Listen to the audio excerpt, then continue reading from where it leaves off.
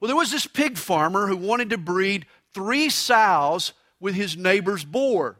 He loaded the sows up in the back of his pickup truck and he drove them to his friend's farm where he put the sows in the pen with the male pig.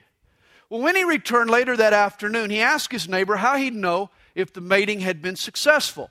And so his friend explained to him, he said, well, in the morning, look outside, and if the pigs are rolling in the grass, you know it took. But if they're rolling in the mud, you know it didn't. Well, the next morning, the farmer, he ran to the window, he looked outside to check on his sows, and there they were. All 3 girls were rolling in the mud. The farmer, though, he decided to try again. So he loaded the pigs back into his pickup truck. He drove them back to the farm. Again, he put them in the pen with the male pig, the boar. Well, when he arrived later in the day to pick them up, again he asked, now let me make sure I've got this straight. When will I know that little piglets are on the way? The neighbor repeated himself. He said, well, in the morning, if they're rolling in the grass, it took. If they're rolling in the mud, you know it didn't. So as soon as he woke up the next morning, he looked out the window, and there were the 3 pigs stuck in the mud. Undaunted, he loaded the 3 sows back into his pickup truck for the 3rd time, took them back to his neighbor's farm, put them back into the pen with the male pig. This time, at the end of the day, when he went to pick them up, he asked his friend, he said, now let me make sure I got this straight. In the grass, good. In the mud, bad. You got it. Well, that night, the farmer had to go out of town. But the next morning, he called his wife. He was anxious. He said, honey, look out the window and tell me, are the sows in the grass or in the mud? Well, he waited, and he waited, and he waited. Finally, she returned to the phone. He said, honey, I got to know, are the pigs rolling in the grass or are they rolling in the mud? She responded, neither. 2 of them are in the back of your pickup truck, and 1 is in the cab honking the horn. Well, evidently, his friend's male pig was no boar. The point of the story is that God created sex not just for breeding, but for blessing. That He designed sex not just for procreation, but for pleasure. You know, if all God cared about was repopulating the planet, then cloning or cell division would have done the trick. But sex brings a husband and a wife together in a manner that maximizes intimacy and enhances enjoyment. Sex fuses 2 lives and solidifies their commitment and their closeness. Hey, when God created sex, like everything else that He created, He said that it was good. The Song of Solomon describes for us just how lavish a source of intimacy and ecstasy sex can be between a husband and a wife. You know, since sex is so often abused and misused in our culture, we can get the impression that it's evil. But not so. That is certainly not God's take on the subject. Proverbs 5, verse 18 and 19 declares, rejoice with the wife of your youth. Let her breast satisfy you at all times. Always be enraptured with her love. Hey, God is no prude. In fact, the Song of Solomon is so graphic, the language so erotic and sensual. The Jewish rabbis prohibited their young men from even reading the book until they had reached the age of 30 years old. The Song of Solomon, my friend, will steam your glasses. It'll race your pulse. It'll cause your face to blush. But just remember, God isn't blushing. He wrote the book on sex, and He wants us to enjoy it in our marriages and relish it to the fullest.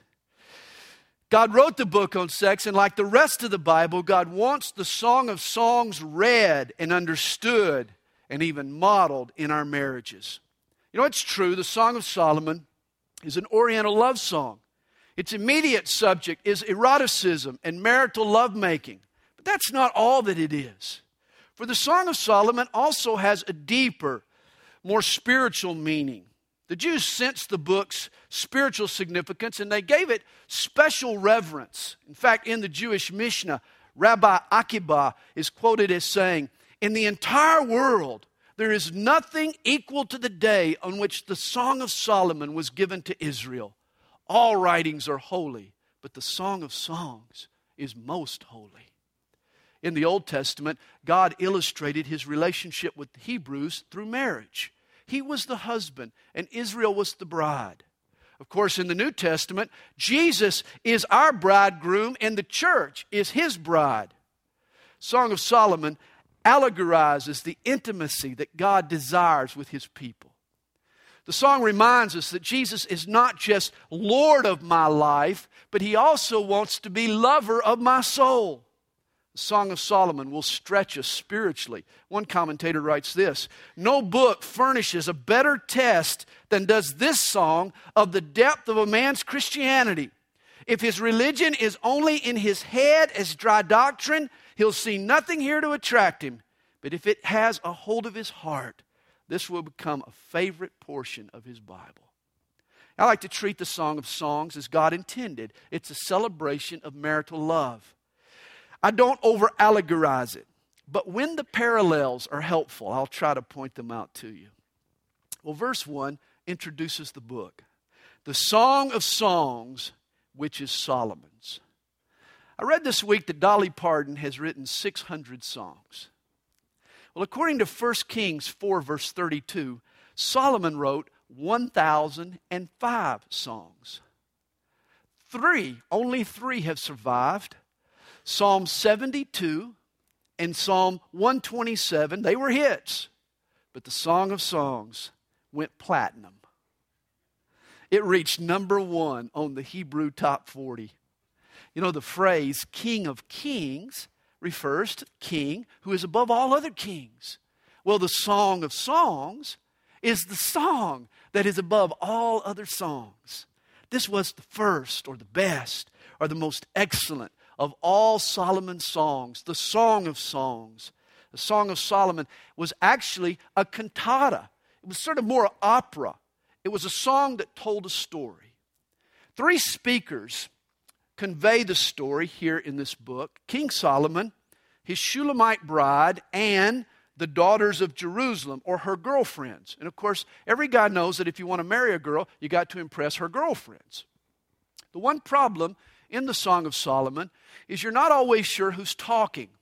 The New King James Version does a good job of inserting headings that identify the speaker. And though the headings aren't perfect, they're certainly helpful, and we'll sort of follow along with those headings as we go. Chapter 1 introduces the young bride that Solomon brings to his palace in Jerusalem. In the song, she's called the Shulamite. She was from the town of Shunem. Solomon met her while traveling through the mountains of Lebanon, and he became mesmerized by her rustic beauty and her country charm. The Shulamite was basically a hillbilly. She was sort of an Ellie Mae Clampett. Or if you don't remember Ellie Mae, she was kind of like a Daisy Duke. She was beautiful but backwoods. Here was the original hee-haw honey. But this was why Solomon had fallen in love with her. His palace was packed with cover girls, pampered pinups with store-bought beauty. The Shulamite, oh, she was different. Hers was a natural beauty. Here was a woman of virtue. Neither her beauty nor her character had been defiled by the big city. The Shulamite worked as a shepherdess, tending her brother's flocks. And when Solomon saw her, oh, it was probably love at first sight. But he hid his royal identity at first. He made sure that her love for him was genuine. He didn't reveal that he was the king until he had returned to Lebanon to take her to Jerusalem. Now here's sort of an overview of the song. Chapters 1 and 2 are the early days of their marriage. They are enjoying this newfound love. But like all newlyweds, the couple has some adjustments to make. The last half of chapter 3 into chapter 5 flashes back to their honeymoon. Solomon came in his royal coach to transport his bride to his palace. From Lebanon to Jerusalem, they celebrate with lavish lovemaking. By the middle of chapter 5, the honeymoon's over. The Shulamite has a dream in which God alerts her to some coldness that has settled in and crept into her marriage. In chapters 6 through 8, she responds to that dream and she learns some important lessons that revive the intimacy in her marriage. She develops a new attitude and a new aggressiveness and a new atmosphere. They finally return to the country where their romance began, and the book closes with the couple in the countryside on a second honeymoon. Tonight we'll cover chapters 1 through 3. Next week we'll study from chapter 4 through chapter 8. Well, the dialogue begins here in verse 2. The Shulamite, or Shula as we'll call her, she sets a tone for the book. She says, "Let him kiss me with the kisses of his mouth, for your love is better than wine." What's a kiss? Here's a definition that a college student shared with his girlfriend. "Before I heard my professor tell the facts about a kiss, I had considered kissing you the closest thing to bliss. But now I know biology and sit and sigh and moan. 6,000 small bacteria, and I thought we were alone." Apparently, a kiss is a form of germ warfare. Biologically speaking, I guess a kiss doesn't sound very appealing. The exchange of bacteria, yet romantically, oh my, a kiss, it creates a spark and it fuels a passion. A kiss is an expression of intimacy. It ignites the flame of desire. I always said that a kiss is a good thing because you're so close to your spouse that they can't see any of their faults. It's a great enjoyment, a kiss. And notice here who initiates the kiss. Not Solomon. It's the Shulamite. The wife here is the aggressor.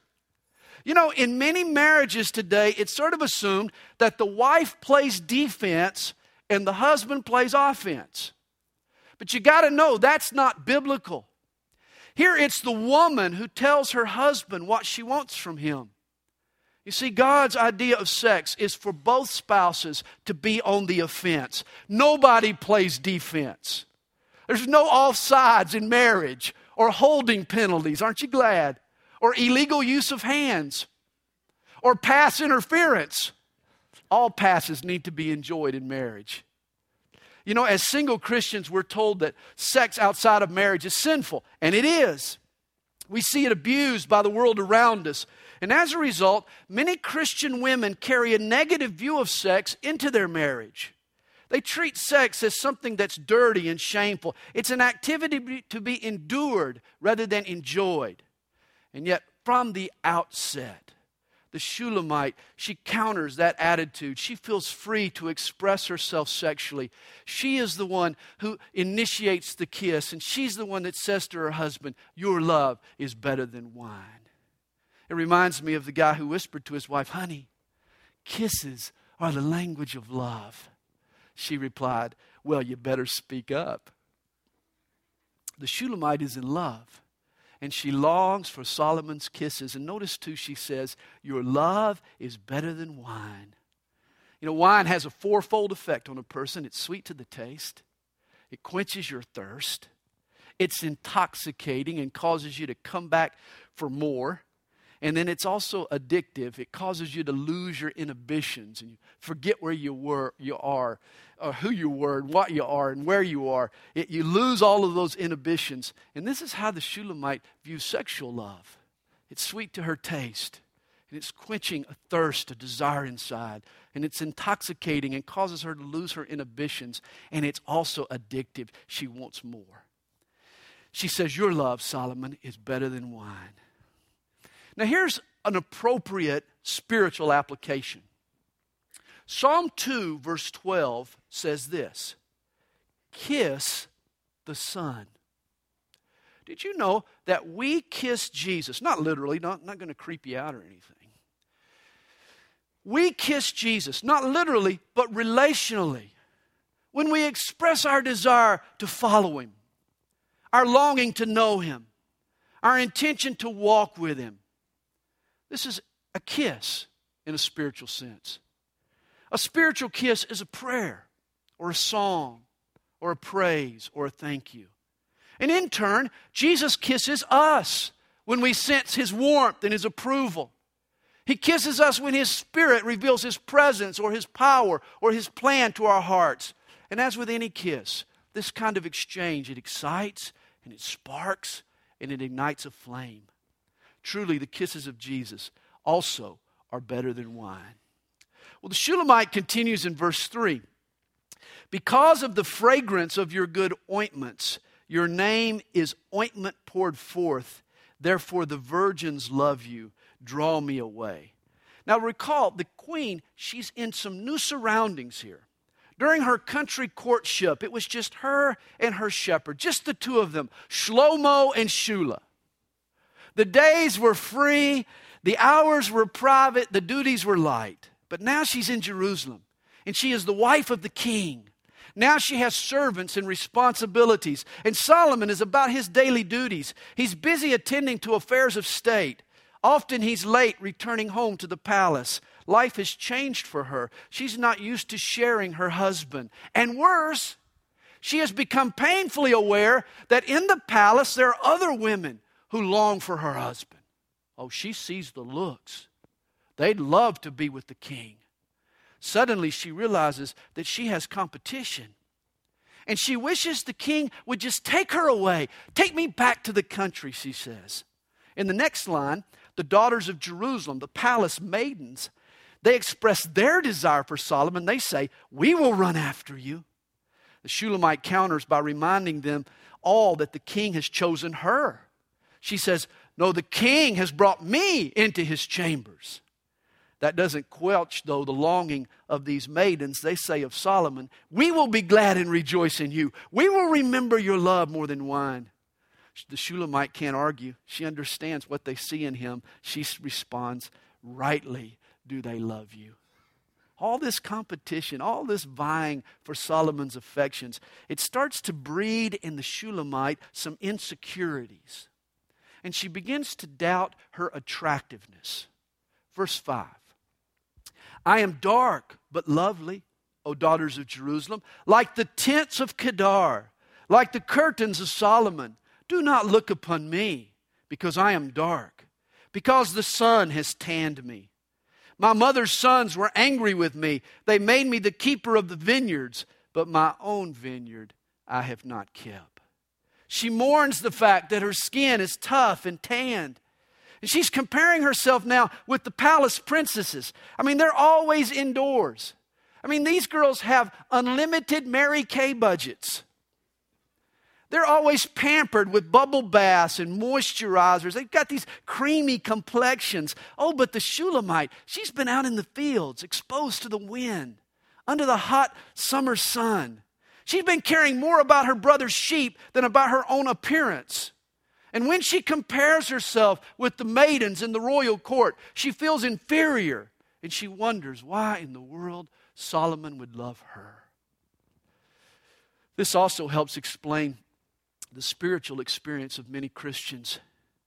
They too live under the cloud of doubt and insecurity. They're haunted by their flaws and their blemishes and their failures. How could Jesus love the likes of me? And so often we feel so unworthy of His affections. And like the Shulamite, our inferiority is even heightened by the purity and holiness of the people around us that we witness. Well, verse 7 indicates just how deep the Shulamite's insecurities run. She says, tell me, O you whom I love, where you feed your flock, where you make it rest at noon. For why should I be as one who veils herself by the flocks of your companions? She feels so inadequate that she wants to hide behind a veil. And every husband in this room tonight needs to listen up to me now. For just like the Shulamite, your wife has some misgivings about her physical appearance. A recent Harris poll revealed that 99% of all women, that's a lot of women. That's a pretty good proportion. That 99% of all women wish they could change something about their bodies. Hey, all you have to do is look at the popularity of breast implants and fanny tucks and facelifts. It all testifies to the reality of female insecurities. Men, Your wife won't give herself freely and uninhibitedly to you unless she is certain that you are satisfied with what you're getting. That means, and I want to say this gently as I can, that means you are an idiot if you ever criticize or talk down about her appearance. You're an idiot if you ever make that mistake. If you want her to want you, you need to praise how she looks. You need to tell her how much you love all of the special features with which God has created her in her. And even the features she's added over the years. You need to tell her how much you like those too. The more assurance you bring, the more affirmation you send, the more trust she has in your appreciation and your acceptance, the more she'll be able to open up and loosen up in her sexual expression. Well, this is exactly what Solomon does here. He speaks to her concerns in verse 8. If you do not know, O fairest among women, follow in the footsteps of the flock and feed your little goats beside the shepherd's tents. Notice this, she's not fairer than most or one of the fairest. No, he refers to her as fairest of all. Solomon praises her beauty and assures the Shulamite that as far as he's concerned, she has no competition. She has no rival in his heart. You know, for years, radical feminist Gloria Steinem used to say the reason she never married was because she could never mate in captivity. Well, if Gloria wants to compare herself with a wild animal, I suppose that's up to her. But most of the women that I speak to, they talk of marriage not as a captivity, but as an opportunity for creativity. It's only when you're sure of your husband's approval and devotion and that he's going to be there again and again and again, only then can you release mentally and relax emotionally and explode sexually. This means that if a husband wants a fun, vibrant sex life, he needs to show sensitivity to his wife's insecurity. If you're a husband, you want to write that down. You need to show a sensitivity to your wife's insecurity. Your acceptance can put her at ease. Now Solomon continues in verse 9. I have compared you, my love, to my filly among Pharaoh's chariots. Pharaoh's filly. This might have been an Egyptian princess. Kings in those days would seal treaties by giving a daughter in marriage to their ally. This woman may have joined Solomon's harem as a diplomatic maneuver. Whatever the circumstances, though, the presence of this woman had added to the Shulamite's insecurities. I mean, what's a country girl compared to an Egyptian princess? Or so she thought. Solomon lets the Shulamite know that she is the only one for him. He adds in verse 10, your cheeks are lovely with ornaments, your neck with chains of gold. And then the daughters chime in, we will make your ornaments of gold with studs of silver. In other words, her jewelry is on order. She too will soon enjoy the advantages of palace life. You know, her ornaments are coming. You know, it's interesting, our King Jesus also clothes us with spiritual gifts. You know, you see yourself as you used to be, but he sees you clothed with his righteousness, blessed with his gifts. He sees you as adorned and decked out in the grace that he's lavished upon you. God's grace not only chooses us and saves us, but it blesses us and adorns us. Now, verse 12 through chapter 2, verse 7, the Shulamite recounts a night of intimacy that she had with the king early in their marriage. And this is the first of several romantic and erotic sections in the book. This evening began at a state dinner, but it ended with a sexual feast. That evening, the Shulamite, she wore a new perfume. Could have been Hallel number 5. I'm not sure. But in the midst of the meal, the aroma of this new perfume, it sort of wafted across the room. And it caught the king's attention. And she says in verse 12, while the king is at his table, my spikenard sends forth its fragrance. He catches the smell of the perfume, and they look at each other and they exchange these knowing glances, and just the look in each other's eyes arouse passion. Notice here, it's sometimes the little gestures, the caring glances that lead to a night of passion in a marriage. Shlomo and Shula, they begin their foreplay long before they enter the bedroom. Yeah, I had a book I saw published several years ago. It's entitled, Sex Begins in the Kitchen. I never read the book, but I never forgot the title. The implication is that little acts of kindness and thoughtfulness and tenderness by a husband throughout the day do more to arouse his wife sexually than does a sudden embrace at the end of the day. Guys need to understand this. You know, men need to understand the difference in the sexual impulses of men and women. Sometimes we forget. You see, men are turned on by sight. I mean, just show a husband a little leg and the guy goes nuts. But women, they're aroused slowly, more gradually. A stimulating night in bed begins with a kind word at breakfast and a phone call to your sweetheart at noon and help with the dishes after dinner and putting the kids to bed. I mean, guys, women respond more to forethought than to simply foreplay. You know, in terms of sexual desire, men are like dry leaves. We're just dry. We're a pile of dry leaves, man. We are easily combustible. It doesn't take much for us to ignite, but once we do, we burn out rather quickly. Whereas women are like charcoal, man. Women are like charcoal. It takes longer, and it takes more to ignite them. Lighting charcoal can be a delicate job. I mean, you got to protect it from the wind, and you got to prime it with a little lighter fluid, and you got to be patient, and it may take several matches, you know, to catch it on fire, to get a flame going. But I'm telling you, once it begins to burn, it lasts a lot longer than a pile of leaves, I can tell you that. Men, your wife has a deeper threshold for sexual enjoyment than you do. But in order for her to reach it, she has to be gently primed and protected and shown patience. Song of Solomon teaches married couples that there is a big difference between having sex and making love. Solomon and the Shulamites' night of lovemaking, it begins with the smell of perfume at dinner. But soon they retire to their bridal chambers.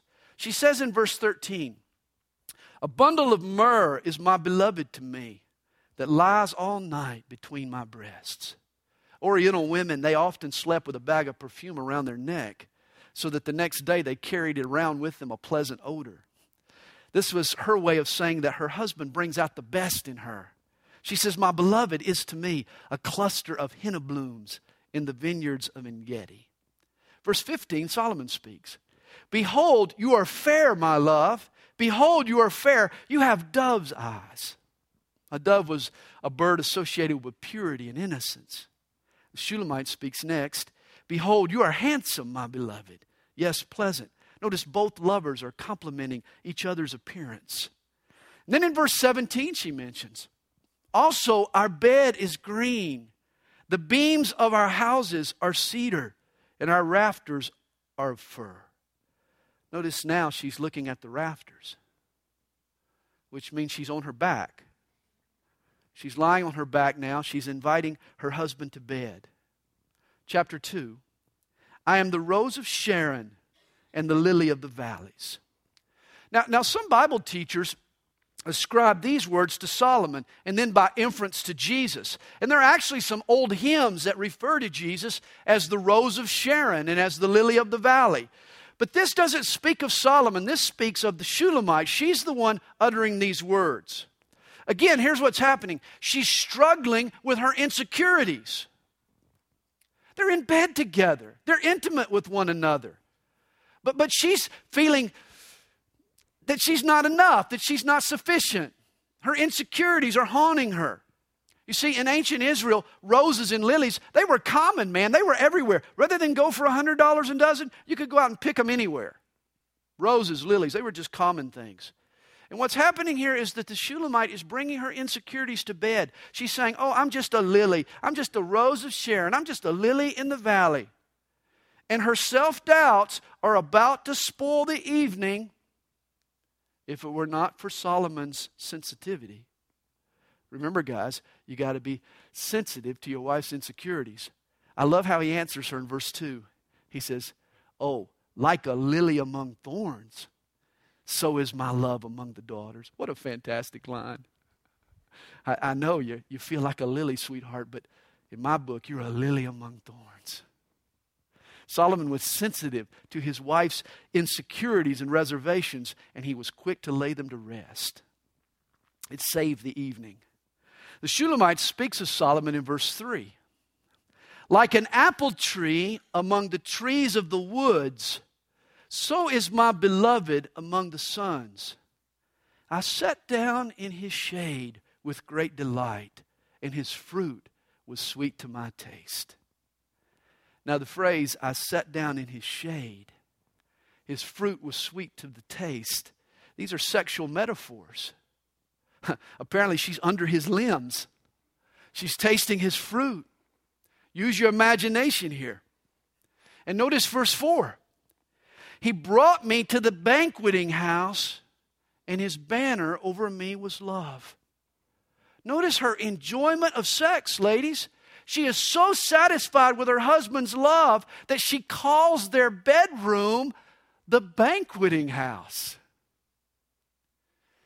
Guys, when your wife says, hey, sweetheart, let's have a banquet. Let's go back to the old banquet hall. Hey, that's something to get excited about. Shulamite says in verse 5, sustain me with cakes of raisins. Refresh me with apples, for I am lovesick. Literally, the word lovesick means exhausted from making love. She's exhausted, but she's encouraging him on. Verse 6. His left hand is under my head, and his right hand embraces me. Solomon is acting unselfishly. He's satisfying his wife. I mean, the pile of leaves burned out a long time ago, but the charcoal is still glowing. And I hope you realize that these are not just Washington apples here she's talking about. These are Solomon's apples. I'll bet you didn't know that was in the Bible, but it is. As I said earlier, just remember, God isn't blushing. Now let me make 2 points here. First, why all this symbolism? Why all this talk of apples and raisin cakes and under his shade and on and on? Well, understand this. When God speaks of sexual expression, He doesn't use slang terms. That'd be crass and crude. Nor does He use medical terms. That would be unromantic and mechanical. No, God describes sexual activity with poetic symbolism. I sat down in His shade. His fruit was sweet to my taste. Use a little imagination, and these phrases become quite the turn-on. I mean, ladies, think about it for a minute. What's more appealing? Hey, get over here. Let me inspect the merchandise. Or, let me visit your garden and enjoy its fruit. I mean, what would you rather hear? Let me make a suggestion. If you're married, why not you and your spouse try to use some poetic language in your lovemaking? It will engage your mind and activate your imagination. And understand, the most vital sexual organ for husbands and wives is your brain. If your sex life has become bland, why not spice it up with some verbal stimulation? Don't talk dirty. Talk descriptive.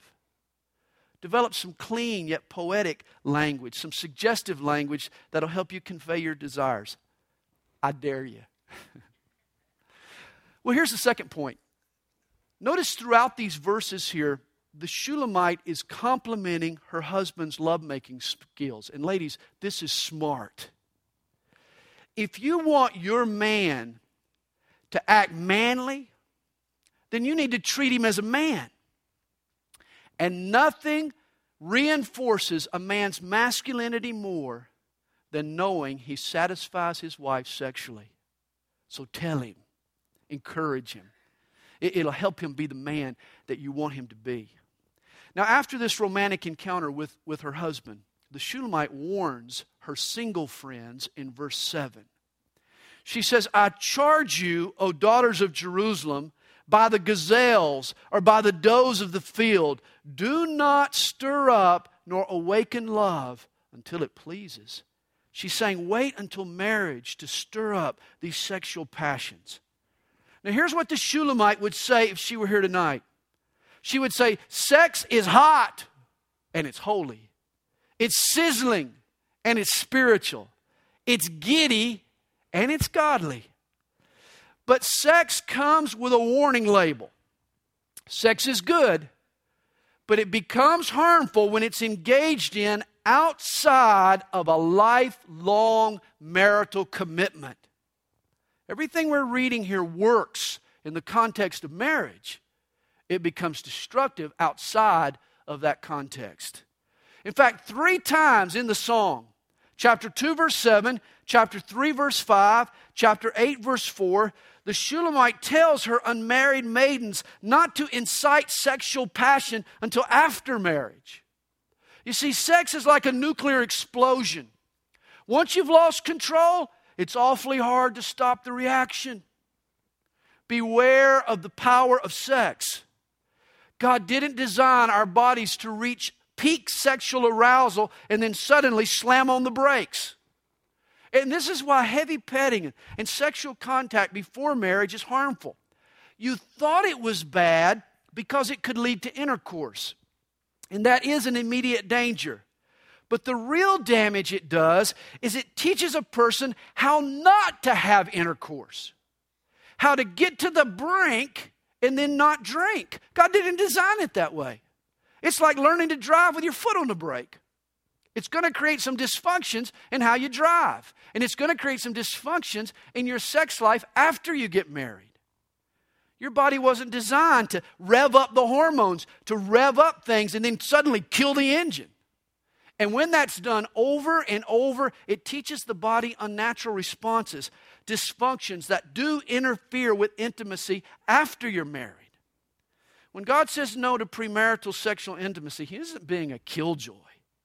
In fact, just the opposite. He's trying to preserve for your marriage the highest and the holiest joys.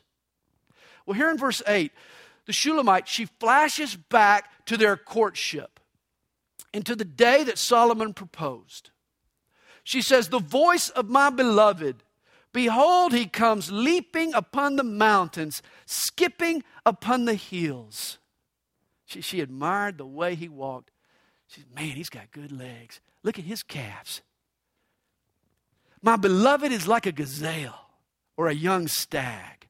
Behold, he stands behind our wall. He is looking through the windows, gazing through the lattice. He surprised her with a visit, and he called to her through her lattice window. She remembers that. My beloved spoke, and he said to me, rise up, my love, my fair one, and come away. They were dating. He's been courting her. He's been trying to woo her love. The Shulamite is reliving the initial love they shared with each other. You know, in Revelation chapter 2, verses 4 and 5, Jesus warns the church at Ephesus, I have this against you, that you have left your first love. And this is also a danger for believers. In our spiritual life, we can lose that initial passion, that initial love that we had for our Lord. The intensity of our love for Jesus can fade unless we continually cultivate it, unless we go back and do those first works, Revelation tells us. The Shulamite didn't want this to happen in her marriage, and we need to guard against it in our Christian life. We shouldn't leave our first love. Well, the Shulamite says in verse 11, for lo, the winter is past, the rain is over and gone, the flowers appear on the earth, the time of singing has come, and the voice of the turtle dove is heard in our land. The fig tree puts forth her green figs, and the vines with the tender grapes give a good smell. Rise up, my love, my fair one, and come away. See, during the winter, travel had been restricted, and Solomon had been unable to visit. But with the spring thaw, she now expects her sweetheart's arrival. Verse 14.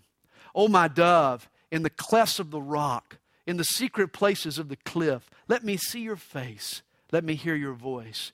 For your voice is sweet and your face is lovely. During those long winter absences, the Shulamite had longed to see Solomon. She knew he'd come. And I suppose today is our winter. At least physically, we're separated today from our King Jesus. We too long for the day when He'll return. Let's be as confident and as eager to see Jesus as the Shulamite was to see Solomon. He's coming for us one day. It won't be long. And then in verse 15, we have a special guest. The Shulamite's brothers chime in with a warning. They say, catch us the foxes, the little foxes that spoil the vines, for our vines have tender grapes. Now, since the Shulamite's family owned a vineyard, these brothers knew a little bit about foxes.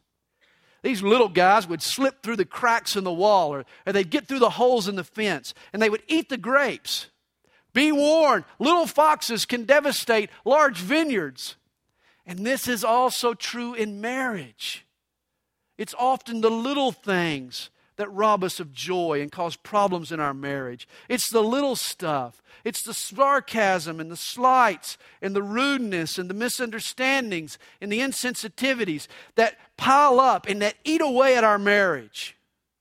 Minor issues add up. Major damage gets done. Couples need to watch out for the little foxes that can spoil the vine. And then in verse 16, the Shulamite responds, my beloved is mine, and I am his. She loves Solomon, and he loves her. She wanted to marry him. He feeds his flock among the lilies until the day breaks and the shadows flee away. Turn, my beloved, and be like a gazelle or a young stag upon the mountains of Bether. Apparently, Solomon had proposed and had desired to return to Jerusalem with an answer. But before she accepts, she wants to sleep on her decision. She says, until the day breaks. And yet it didn't take that long. For she says in chapter 3, by night on my bed, I sought the one I love. I sought him, but I did not find him. I will rise now, I said, and go about the city, in the streets and in the squares. I will seek the one I love. I sought him, but I did not find him. The watchmen who go about the city found me. I said, have you seen the one I love? Rather than wait for daybreak, she strikes out in the night to find Solomon, to accept his proposal. Scarcely had I passed by them when I found the one I love. I held him and would not let him go until I had brought him to the house of my mother and into the chamber of her who conceived me. And here's a beautiful picture of the commitment that's involved in marriage. She says, I held him and would not let him go. True love never lets go. And this also depicts the Christian's devotion to Christ. I hope that when you embrace Jesus, you did so with the intention of never letting go. That's the kind of love we need to have for our Lord, as well as for our spouse. And then verse 5. I charge you, O daughters of Jerusalem, by the gazelles or by the does of the field, do not stir up nor awaken love until it pleases. Now, in ancient Israel, when a groom paid the bridal price, he would toast his bride, and then he would leave to go and prepare a place for him and his bride to live. You remember, this is what Jesus did. At the Last Supper, what did he do? He toasted his church. He told his disciples, I will not drink of the fruit of the vine from now on until that day when I drink it new with you in my Father's kingdom. And then what did Jesus do? He returned to heaven, where today he is preparing a place for us. And according to John 14, when it's ready, he is going to return and he's going to take us home to be with him. This is exactly what Solomon did. He proposed to the Shulamite. She accepted. He toasted her. They had an official ceremony. But then he left and he went back to Jerusalem to prepare the palace, to prepare a place there for her. He wants to prepare for the new queen. But now he's going to come back to Lebanon to retrieve his bride and to consummate the marriage. And in verse 6, the Shulamite, she recalls her wedding night. In fact, she still sees her bridegroom coming down the country road for her in his oriental limo. Here she says, "Who is this coming out of the wilderness, like pillars of smoke, perfumed with myrrh and frankincense, with all the merchants' fragrant powders? Behold, it is Solomon's couch, with 60 valiant men around it, of the valiant of Israel. They all hold swords, being expert in war. Every man has his sword on his thigh because of fear in the night." You see, until now, she has only known Solomon as the shepherd, but now he comes for her as the king. He's surrounded by all these armed guards. He has this royal posse, and he's riding in this royal couch. This is going to be our reaction when we see Jesus, when he returns.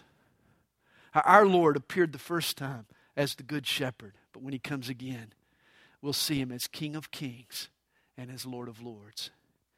Now, verse 9, she describes this honeymoon limo that he arrives in that's going to actually transport them back to Jerusalem. She says, "Of the wood of Lebanon, Solomon the king made himself a palanquin. He made its pillars of silver, its support of gold, its seat of purple, its interior paved with love by the daughters of Jerusalem." Solomon's couch, or what's called here the palanquin, it was a covered bed carried on poles. It was sort of a mobile bedroom is what it was. I guess you could call it an oriental version of a customized van. You remember those? You know, with the stereo, the 8-track in the back, and the opaque windows and the rug and shag carpet all in the back and all there. This is the vehicle that you would never, ever allow your unmarried daughter to step foot in. But this is what Solomon shows up in. He's in this couch, this coach. And the court ladies from Jerusalem, oh my, they've prepared this thing. They have lined it with flower petals and with fragrant powders and scents and perfumes. You see, the Orientals believed that the art of lovemaking should include the stimulation of all 5 senses. That environment mattered. Solomon made sure that the honeymoon environment was as exciting and as stimulating and as soothing as possible. Check this out. His couch showed that he cared. Husbands, you need to realize that when it comes to your wife's sexual arousal, the environment matters. You see, when men are aroused, all that exists in the whole world are 2 sheets and my wife. That's it. I mean, the house can be burning down. Dinner can be burning. The house can be burning. Kids can be screaming. It doesn't matter. 2 sheets, my wife, I'm focused. For the guy, sex is a time to block out. But for the wife, sex is a time to take in. Thus, she becomes acutely aware of her surroundings. Are the clothes picked up? What do the clothes have to do with it? Can the kids hear what we're doing? Are the lights just right? Are the dishes done? I could care less whether the dishes are done. You worried about the dishes, honey? I'll go down. I'll take the dishes. I'll throw the dishes out in the backyard and I'll buy you all new dishes. I don't care about the dishes. Oh, no. Wait. I need to go shut the closet door. You got to shut the closet door. You think the boogeyman's in there? What do you think? What's going on? You see, for men, I mean, the environment, we're unaware of our environment, but for women, man, they're acutely aware of what's going on around them. This is why a smart lover selects the right time and eliminates those distractions and prepares a romantic environment. He doesn't fight with his wife on these issues. Oh no, he plays by her rules. And he makes the environment just as enticing as possible. You see, this was the environment that Solomon created. Basically, it was sensory overload. Listen to this description of what you might have found had you stepped into this honeymoon limo. One author writes this: the wall would have been lined with beautiful linen and satin curtains, which were coated with scented powders to make the room smell erotic.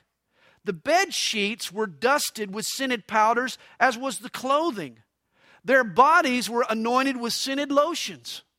To top it all off, they probably burned incense, and thus the whole room was filled with smoke. In fact, we probably would have choked. Now, husbands, you can start with a little scaled down version. Draw a warm bubble bath for your wife. Just let her soak while you do the dishes. And you put the kids to bed and you do the homework. And then prep the bedroom with some soft lights and some romantic music and a scented candle. And then you give your girl a massage with a soothing lotion. You try this once a week for 3 months and you let me know if you like the results. You see, Solomon created just the right atmosphere for him and his bride. Atmosphere matters to women. Chapter 3 closes, "Go forth, O daughters of Zion, and see King Solomon with the crown with which his mother crowned him on the day of his wedding, the day of the gladness of his heart." Now Solomon's palanquin departs for Jerusalem. It leaves Lebanon, it departs for Jerusalem. The strong men are around them, protecting them, while the honeymooners head to bed. And we get to eavesdrop in on their conversation beginning in chapter 4.